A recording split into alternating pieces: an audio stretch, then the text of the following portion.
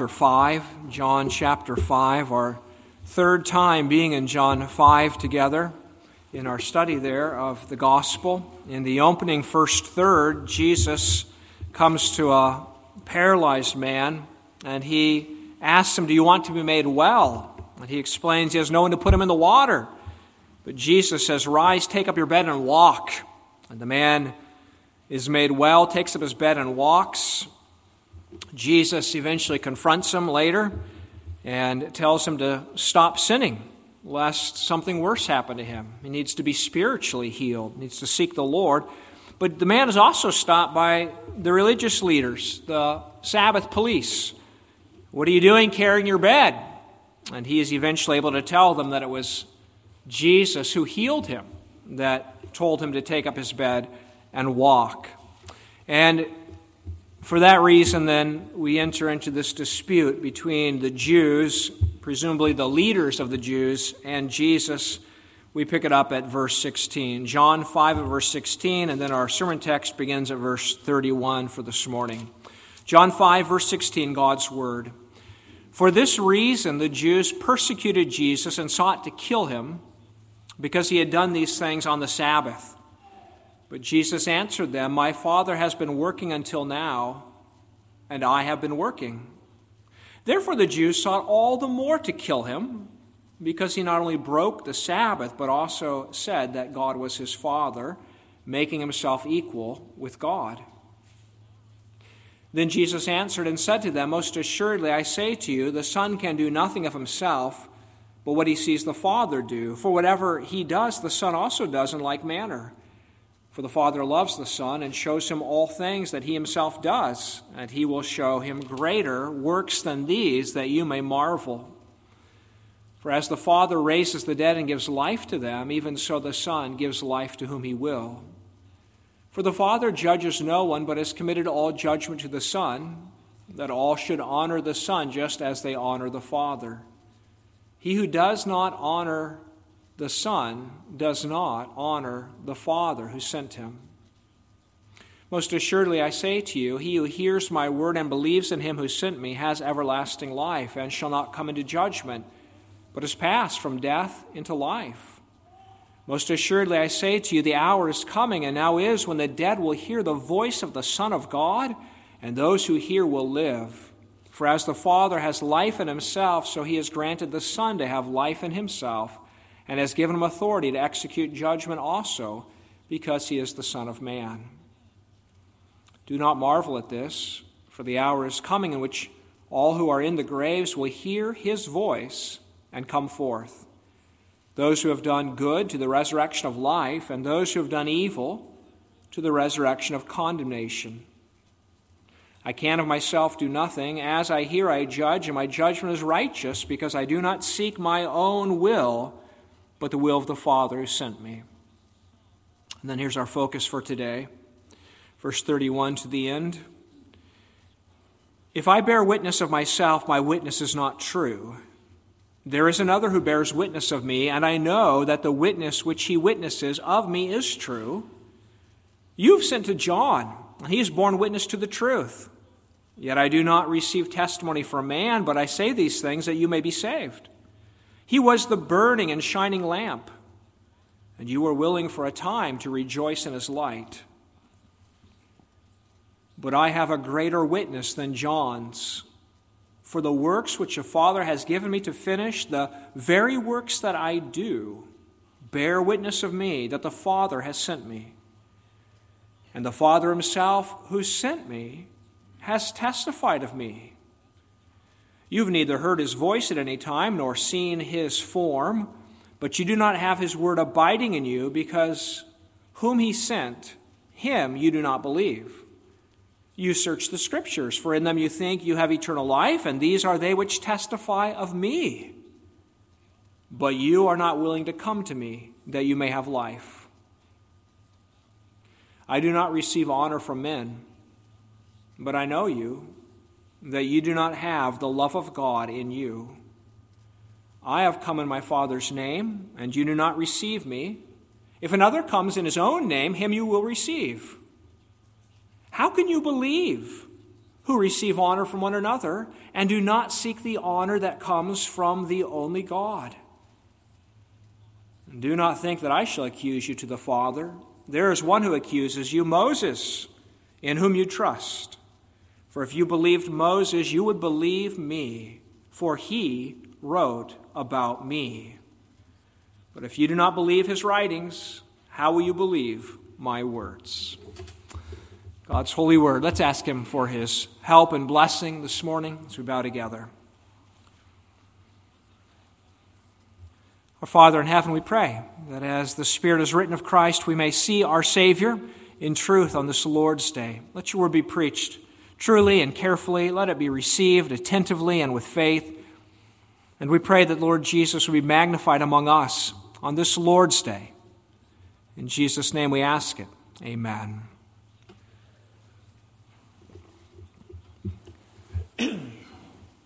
Well, congregation of Christ, I suspect that each one of us is familiar with a courtroom, whether we have been inside of a courtroom or we've seen a courtroom on the news, or maybe we've watched a TV program. And as soon as the scene opens up and we see the judge's bench or the witness stand or the table for the defense or prosecution, we immediately know that we've entered an arena that has its own vocabulary, it has its own protocols, it has its own rules of jurisprudence. We're expecting language of witness and testimony and evidence and objection and so forth. It's a courtroom. Well, this morning we have entered into a courtroom. Jesus Christ is the accused. He's accused because he healed a man on the Sabbath, because he told a man to carry his bed on the Sabbath, and now because he has made himself equal with God. He has said, the Father's been working. He works even on the Sabbath. His works of providence, his works of redemption. If the Father works on the Sabbath, then I should be working on the Sabbath. And now the Jews are furious. And Christ has launched into his own defense there. His defense that he and the Father are one. But he knows what they're thinking. By the time we get to verse 31, Jesus makes it clear that he knows what they're thinking, that as he gives this testimony that he is one with the Father, they're saying to themselves, yeah, right, prove it. Where's the evidence? Where's the evidence? Prove it to us. And we recognize, of course, that in ordinary circumstances, that's a pretty good objection, right? All men are vain. They are of themselves liars. And if somebody makes an outstanding claim, we want some corroborating evidence. Give us another witness. Give us some proof. Give us the videotape. We want to see it. Now, Jesus, of course, is the Son of God, so he doesn't need another witness. His word is always true, and he's one with the Father, so the Father's always bearing testimony through him.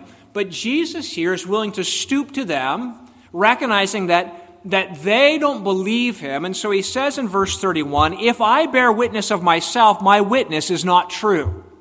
He doesn't mean that absolutely. He bears witness of himself all throughout the Gospel of John, and it's true.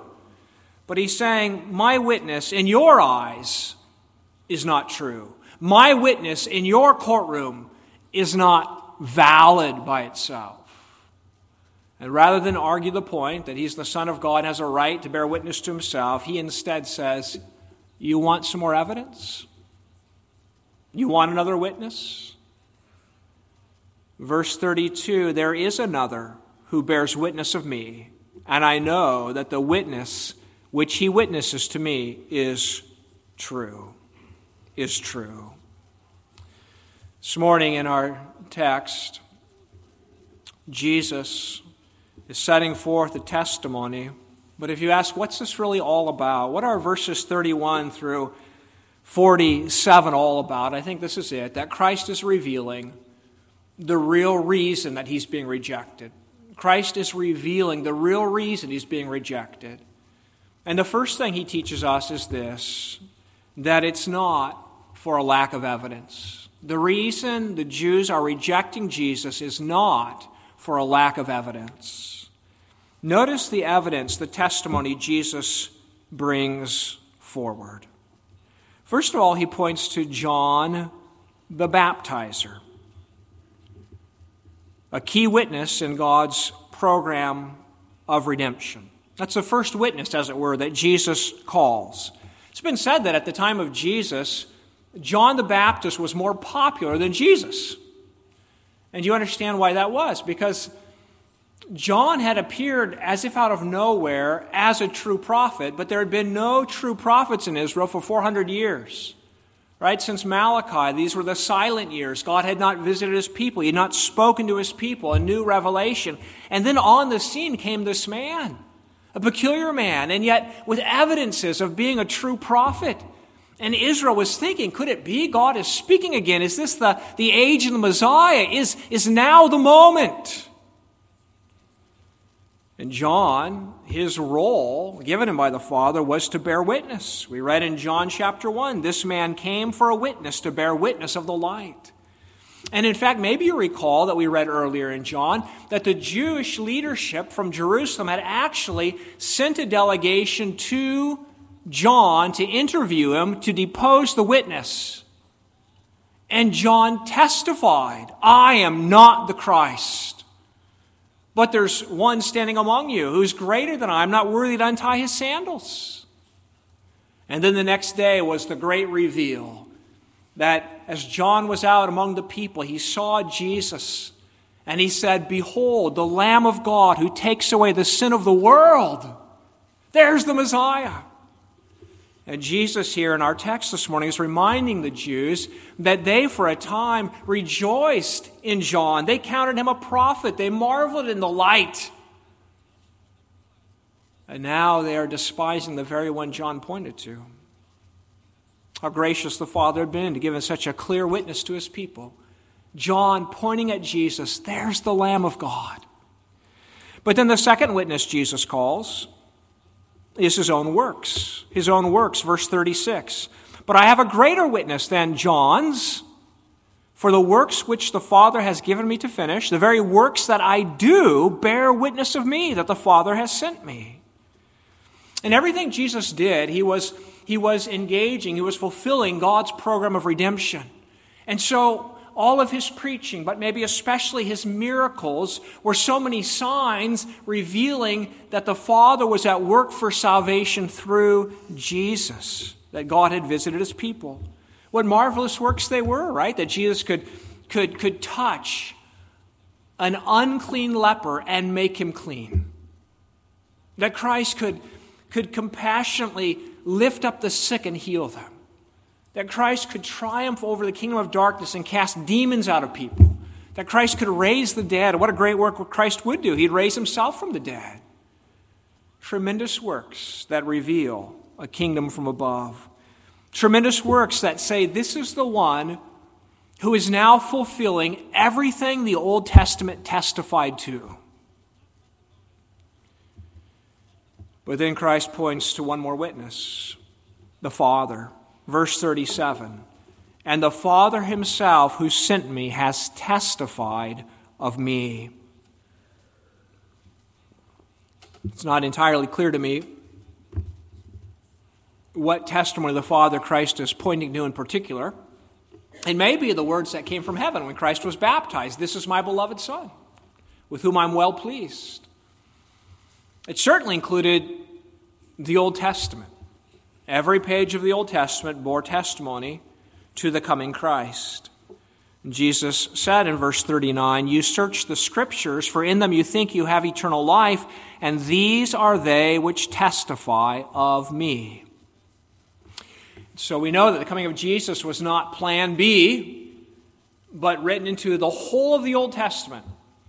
We just saw that in the junior high catechism this morning, that from Genesis 3:15, that first promise of the gospel, from Genesis 3:15 on, it's all revelation of the coming Christ, isn't it? Remember Jesus on the road to Emmaus after his resurrection with those two disciples? We read, and beginning with Moses and all the prophets, he expounded to them in all the Scriptures the things concerning himself. Himself. And so we know, brothers and sisters, that the most important hermeneutical rule, the most important rule in interpreting Scripture is this one, that it's all about Jesus. And if you don't see Jesus, you haven't understood the text. The whole Bible is about Christ Jesus.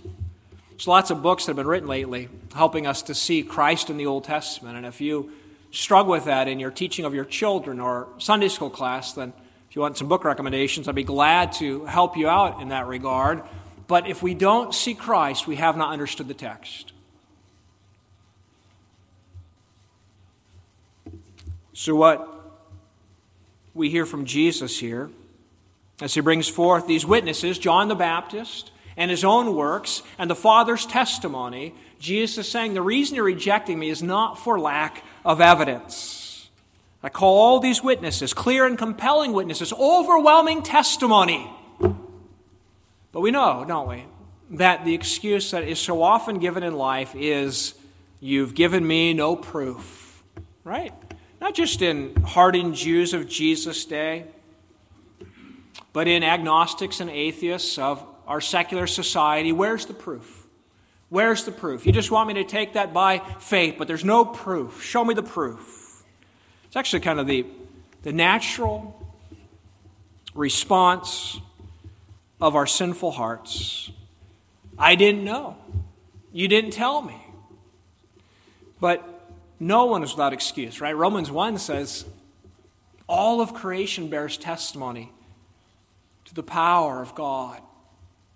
And so there's no human in the whole earth who hasn't received revelation. Everyone knows that God is. But the wicked heart seeks to suppress that truth and unrighteousness, to hide it so they can deny God. The Bible is even clearer proof. The Bible alone reveals to us the Lord Jesus Christ. It tells of salvation through him. And the fact that many religions, from Islam to religious Judaism to the so-called Jehovah's Witnesses to Mormonism, the fact that all these religions can embrace a part or the whole of the Bible, supposedly, but not bow to Christ as the eternal Son of God, the only Savior of the world, does not mean that this book is unclear, does not mean that God has given us insufficient evidence. It doesn't mean that anyone can say, God, you didn't prove it, you didn't show me.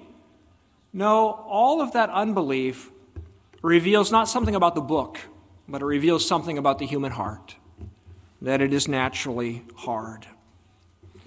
So Jesus is making clear that the issue is not a lack of clear testimony and evidence, which leaves an impartial jury unable to render verdict.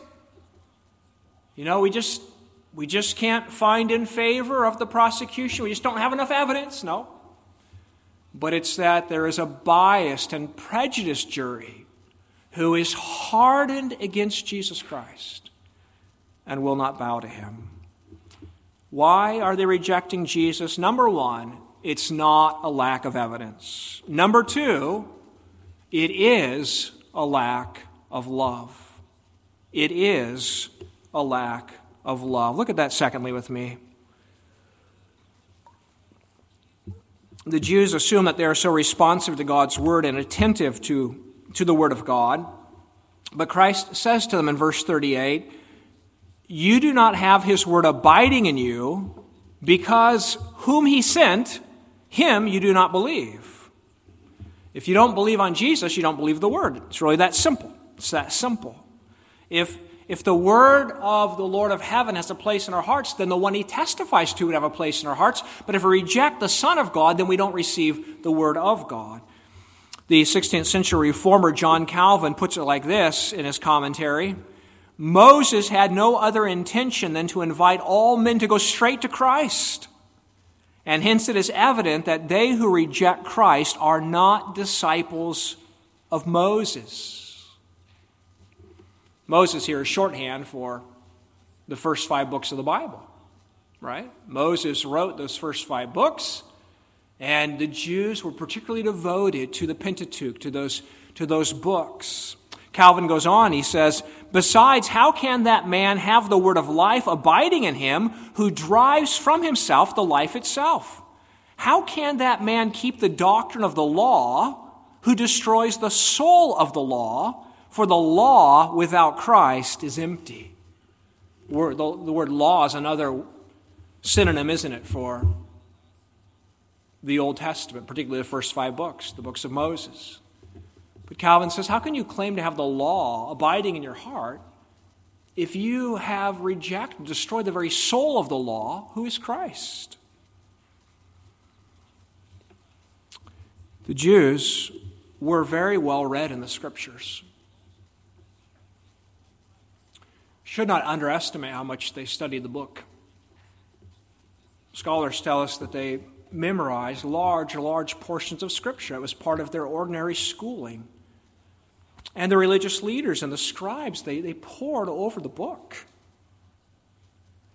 Jesus says, you search the Scriptures, for in them you think you have eternal life. And he seems to be saying that you assume that just by familiarity with the text that you are saved. Just by laboring in the words of the text, you think you have salvation. Just by memorizing the word. Again, even the Jews still today are, in some quarters, quite given to the book, the scrolls. Let me read you this interesting comment from one commentator which reveals that, but also maybe embarrasses us a bit. He writes, if you go to the Catskill resorts in upstate New York in the summer, you will see devoted Orthodox Jews sitting in the heat of the afternoon on their holidays, their vacation, poring over the Scriptures and the rabbinic commentaries, hour after hour. In stark contrast, what passes for Bible study among Christians today, namely a few people sitting in a circle for half an hour, sharing their uninformed responses to a cursory reading of the text, would have been met with utter stupefaction by these ancient Jews, by the Jews, both ancient and modern. A little embarrassing for us, perhaps, because sometimes we don't give ourselves to the study of the words of the text. But we assume if we just sit around and talk about it, whatever we feel or whatever opinions we have must be valid and true. Well, the Jews would be horrified by that, at least some of them. And yet, for all their detailed study, they miss the main thing. They know all the words, but they don't understand to whom the words point, the Lord Jesus.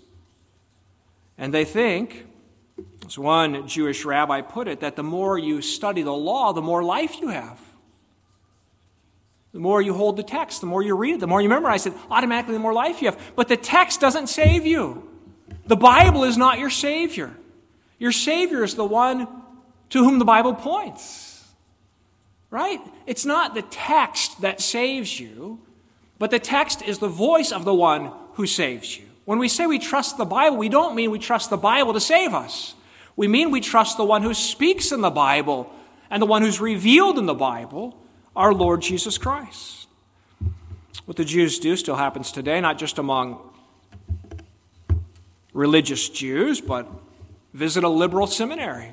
Scholars who know the text of the Scripture better than I ever will, and yet have no true faith in Jesus as a Savior to deliver them from their sins.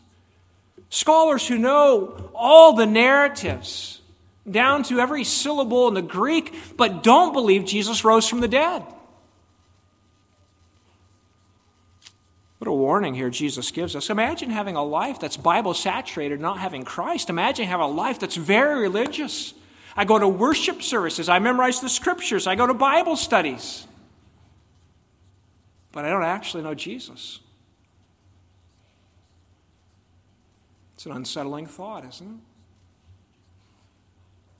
An unsettling thought that you could know God's Word so carefully in one sense, and yet not see Christ.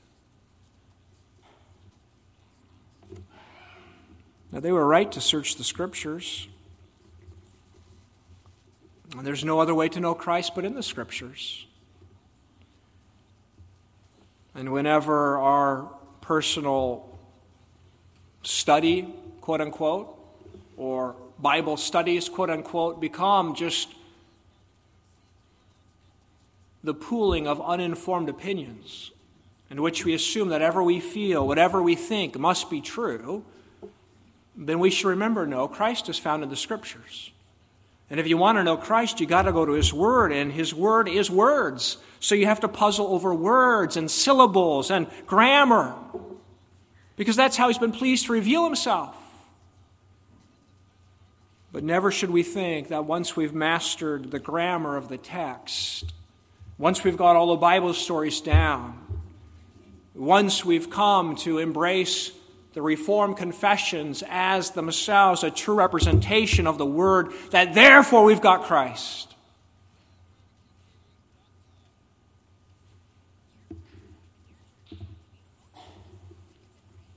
Jesus says in verses 39 and 40, "You search the Scriptures, for in them you think you have eternal life, and these are they which testify of me, but you are not willing to come to me, that you may have life."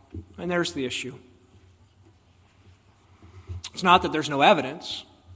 It's just that they're unwilling to come to Jesus. That's the issue. It's not even that they fear that in coming to Him, He won't receive them. The whole Old Testament, God reveals, doesn't He, a merciful Savior who comes for His people who are oppressed, who are enslaved, who are sinners. God reveals His suffering servant as the one who will not break off a bruised reed, who will not snuff out a smoldering wick. He's not harsh. He comes to save. The reason they don't embrace Him is not because they fear they're going to be driven away, but the reason they will not embrace Him is what?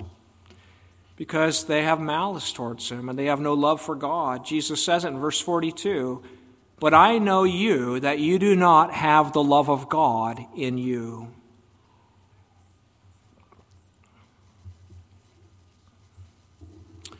To love God is to submit to His Word. To love God is to believe on the Son He loves. To love God is to want fellowship with Him, to want to know His favor and His blessing upon our lives. But here's the issue. That's not the thing that grabs the hearts of the Jewish leaders. Notice what Jesus says in verse 44. How can you believe who receive honor from one another and do not seek the honor that comes from the only God? You see what He's saying? He's saying you religious leaders, your quest in life, your aim, your great desire is to have honor among men. Right? Jesus taught us this, that many of the religious leaders in Israel, they love to walk around in long robes. They pray on the street corners so everybody will hear them. They want the best place at the banquets. They want to sit at the head of the table. They want to be thought well of among men. They want their fellow scholars to tell them what great men they are. But they don't seek the honor that comes from God. They don't long for God's approval. They don't long for God's favor. They don't long for the glory of eternal life. They're swollen with pride for the vain things of the earth. Calvin has it exactly right when he writes, "This is a remarkable passage which teaches that the gate of faith is shut against all whose hearts are preoccupied with a vain desire for earthly glory. Never is a man prepared to obey the heavenly doctrine until he is convinced that his principal object throughout his whole life ought to be that he may be approved by God." That's really what it comes down to, doesn't it? If you ask what separates humanity in this world, it really comes down to that, doesn't it? What's the principal object of my life? Is it that I may be approved of God, or is it that I may be approved by men? What does my heart seek? What's my greatest treasure? To be accepted of the living God, or to be accepted by men upon the earth?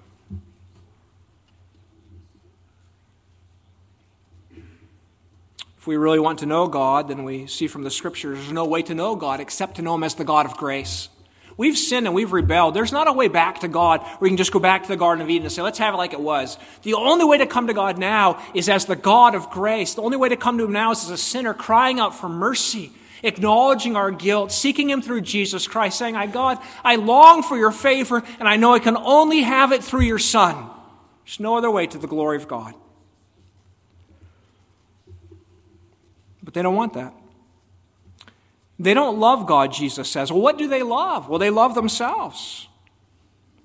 In fact, I'll point you ahead in the Gospel of John to chapter 12, where we read in John 12, verse 42 and verse 43, that nevertheless, even among the rulers, many believed in Jesus, but because of the Pharisees, they did not confess Him, lest they should be put out of the synagogue, for they loved the praise of men more than the praise of God.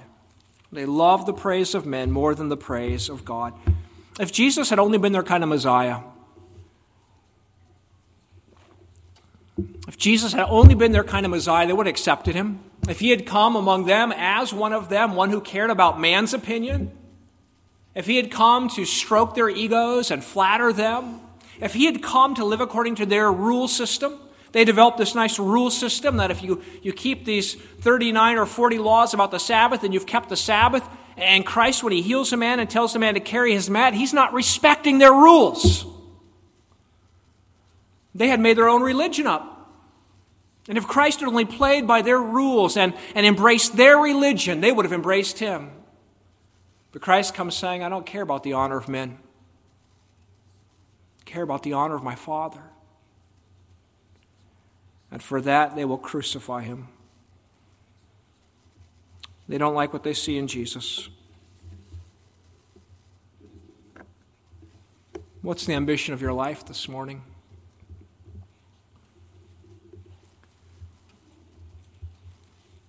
Do you love God? Do you love the honor of God? Do you long for the approval of God?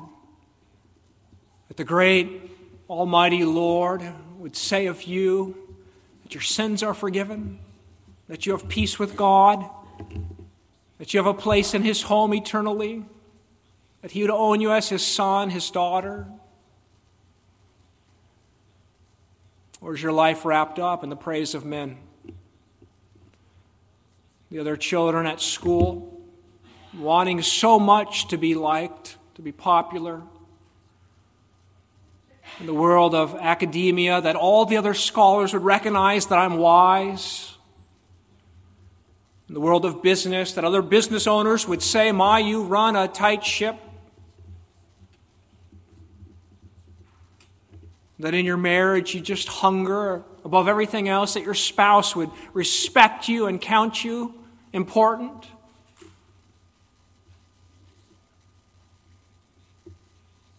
What's the heartthrob of your life? What's your ambition? Those who seek the honor of men will not come to Jesus Christ. But those who say, God, I desire more than anything else to be approved by you. I seek your glory. Those are the ones who find that Christ is the only way there. Why do they reject Jesus? It's not for a lack of evidence, number one. It is for a lack of evidence, it is for a lack of love of God, number two. And finally this morning, it will not stand in the judgment. It will not stand in the judgment.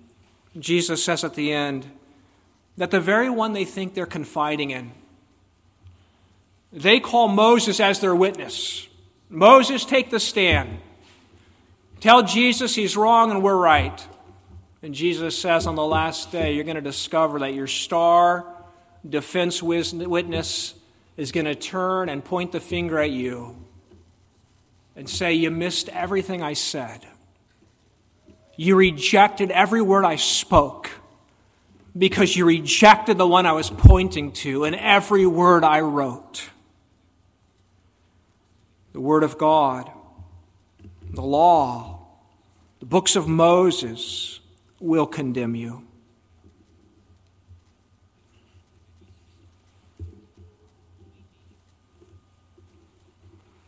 if we create a religion, even if we use the Bible, even if we come to church regularly, if we create a religion that is moralism, a Christless Christianity, where we're full of rules and regulations and protocols for the Christian life, but we don't know grace, falling upon Jesus as our Savior, then in the end, all the Word does is not defends us, but condemns us.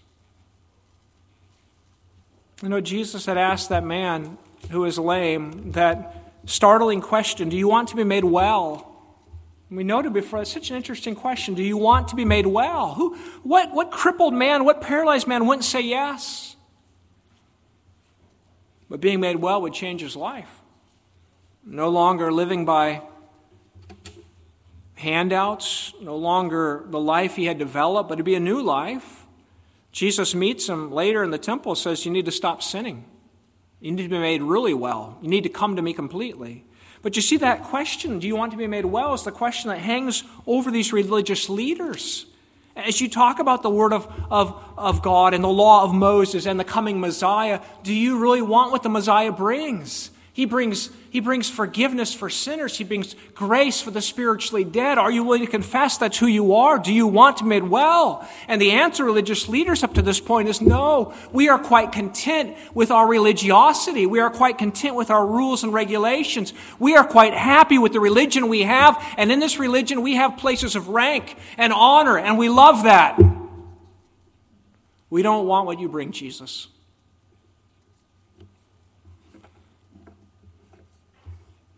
Christ says, if you don't want to be made well, if you don't want salvation through my blood,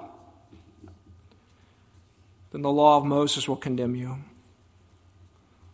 But Christ in His grace has given us this word, brothers and sisters, that we might not be condemned. Oh, we know about courtrooms, maybe from novels or newscasts or TV shows, but to stand in a courtroom is an intimidating thing. To be the accused in a courtroom is an intimidating thing. And we may not have to appear in a human court in this lifetime, but we will all appear in court on the last day. The Apostle Paul writes to the Corinthians that we must all appear before the judgment seat of Christ. Every one of us. We're going to stand before the judgment seat of Christ. No one on that day will be able to say, I didn't know. You didn't tell me. No one will be able to say, look at my religion. I did all these things. It's all going to come down to one question. Did you receive Jesus? Did you welcome the Christ? Did you believe on the Messiah God sent you? And our great joy is to say, yes, Lord. That's my only hope. That's all that I have. And God will say that's everything you need.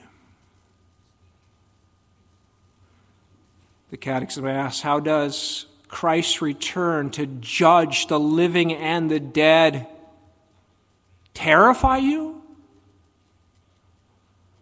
No, it says, how does Christ return to judge the living and the dead comfort you?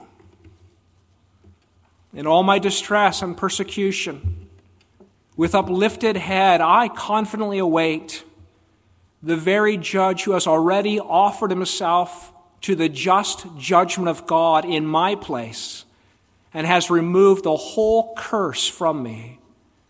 Christ will cast all his enemies and mine into everlasting condemnation, but will take me and all his chosen ones to himself into the joy and the glory of heaven. Let's pray together.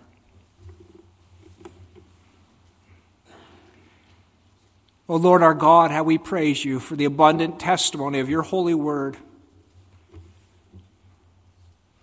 You have stooped down to our weak minds and our wavering faith to testify across every page of Scripture of the Savior that you yourself have provided, the one you have testified to, and the one you've commended to us, even by raising him from the dead. O God in heaven, we thank you that in Christ is all the righteousness we need, the perfect righteousness. And we pray, God, that you would save us then from a love for the vainglory of man. Let us love you for the Christ you've given. Let us embrace the Savior you've provided. Let us rest ourselves in him, that we may live this life with great hope and anticipation that the judge we will meet in the courtroom is the one with nail-pierced hands. In his name we pray. Amen.